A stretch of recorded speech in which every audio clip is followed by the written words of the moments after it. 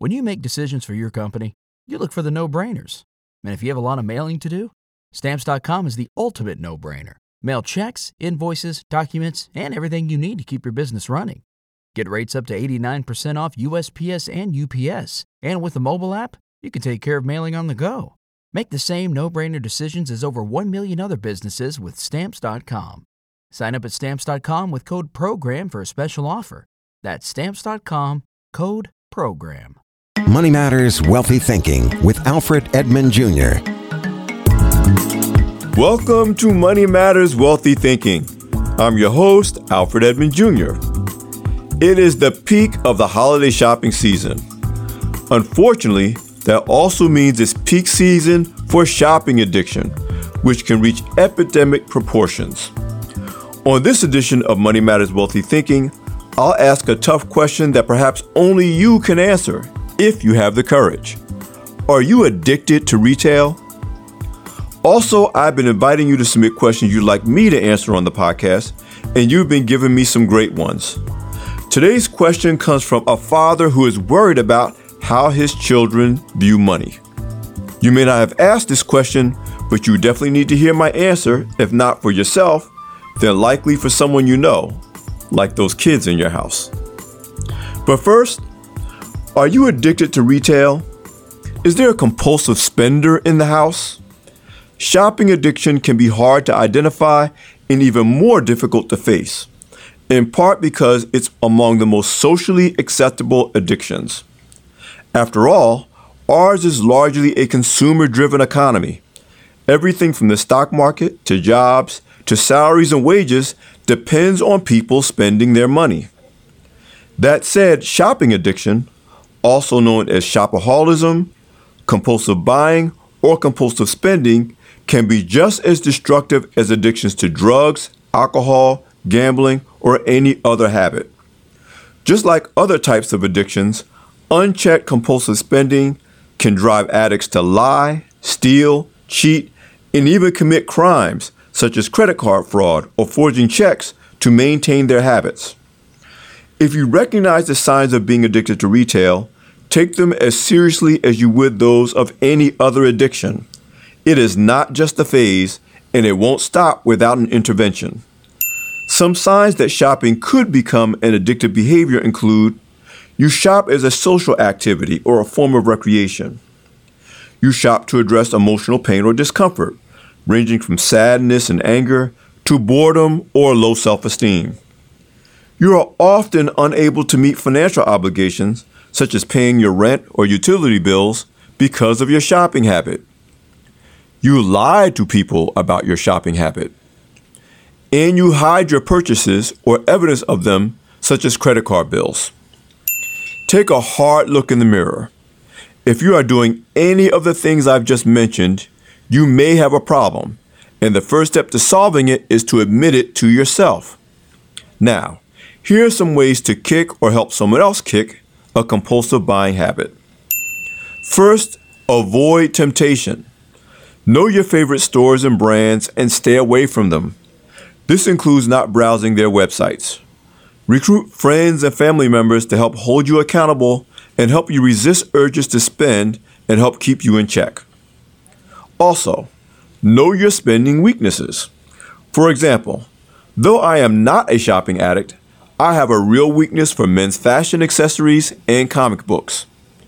Especially when money is tight, I know to not even walk past the men's retailers, including the ones with the fly silk bow ties, pocket squares, and designer socks, and also to avoid comic book stores that I could potentially pass on the way to my office in Manhattan. By the same token, avoid those friends and relatives who view shopping as a form of recreation or a social activity. Just as alcoholics can't hang out in bars with their drinking buddies, you must find other venues to socialize with your friends other than local malls and retail stores. 2. Plan and limit your shopping trips.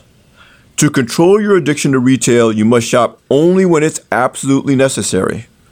Shopping trips should be scheduled in advance, as infrequently as possible, and undertaken with the goal of buying only what is absolutely needed. Shop from a list prepared in advance that's been reality checked by someone you trust. and resist the urge to buy anything that's not on it. Better yet, give the list to someone you can trust to do the shopping for you. Even hiring a professional shopper will be less costly than you potentially giving in to your addiction. When you're addicted to retail, impulse spending is your mortal enemy. Also, recognize the connection between shopping addiction and overspending on food and drink. Generally speaking, malls and food courts, or stores and restaurant chains, go hand in hand. One form of compulsive spending is often compounded by others. And finally, number 3, leave your credit and debit cards at home. Carry only enough cash each day to cover what you'll actually need to get through the day. Money to get to and from work and for lunch should be all you have in your pockets or purse on most days. Better yet, make lunch at home and bring it to work. You'll save money and have less to compulsively spend. Now, if none of these things work, meaning the spending continues or the urge is resisted temporarily only to give way to a huge binge, you must get help immediately. Seek therapy and check for resources online such as shopaholicnomore.com, debtorsanonymous.org, and shopaholics.anonymous.org. It is critical that you get to the bottom of why you spend so that you can develop strategies and healthier coping mechanisms that will allow you to change your spending habits and behaviors. Being addicted to retail can devastate your finances, your relationships, your career, practically every area of your life. Recognize the signs of compulsive spending and take aggressive action to protect yourself. You're listening to Money Matters Wealthy Thinking. I'm Alfred Edmond Jr. We'll be back in a moment.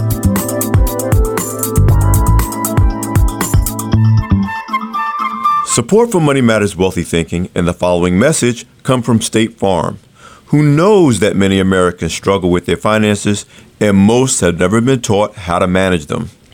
Starting today, State Farm wants to change that by giving people the tools, help, and education they need to take control of their money, putting financial well-being within the reach of everyone. Now you can find out more at letstarttoday.com. State Farm, here to help life go right. Welcome back to Money Matters Wealthy Thinking. I'm Alfred Edmond Jr. Each week I've been inviting you to submit your questions for me to answer on the podcast. I received a question from Malik Robinson of Newark, New Jersey recently. His question: my kids really seem to be developing a sense of entitlement in terms of what they expect to receive for holiday gifts. I'm concerned that their mother and I have not done a good enough job of teaching them the value of $1, and they're beginning to take things for granted. How do I begin to give my children a reality check when it comes to money? Malik, many parents wonder when is the appropriate age to begin teaching their children about money. The answer: as soon as they start asking you to buy things, which can begin as early as 4 years old. So here's what you need to do, Malik. Order yourself a copy of Money Management from Grade School to Grad School by Ernest Burley Jr. This book provides key principles and practices you can implement with your children at every stage of their lives, from preschool to when they move out on their own as independent adults. Burley's book provides money lessons parents can use to teach a child everything from the importance of delayed gratification and a bias of saving over spending to understanding budgeting, credit, debt, and even insurance.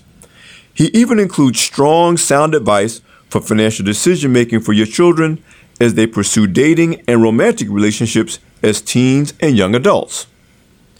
That Burley accomplishes all this in less than 150 pages is commendable, to say the least.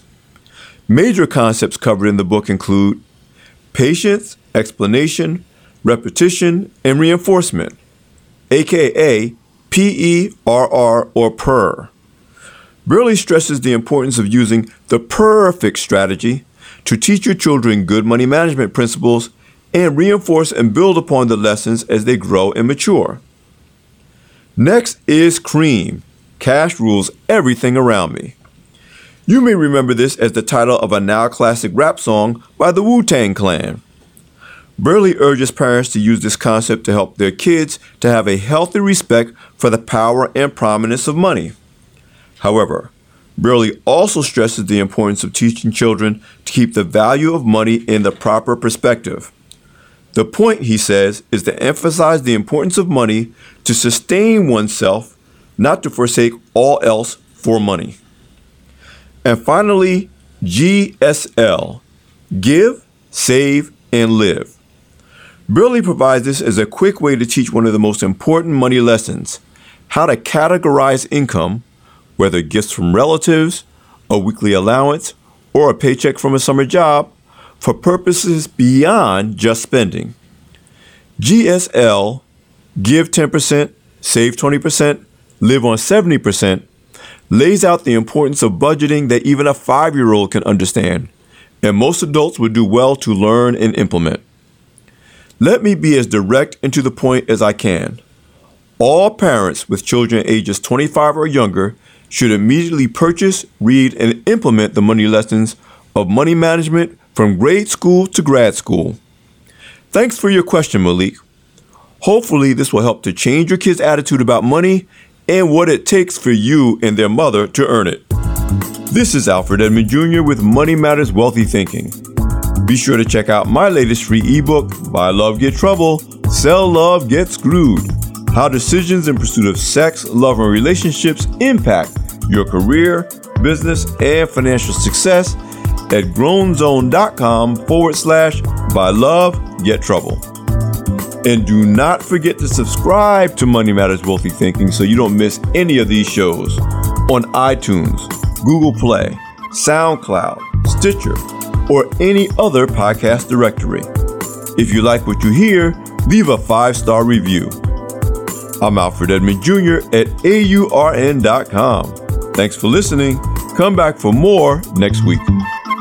Money Matters Wealthy Thinking, a product of American Urban Radio Networks.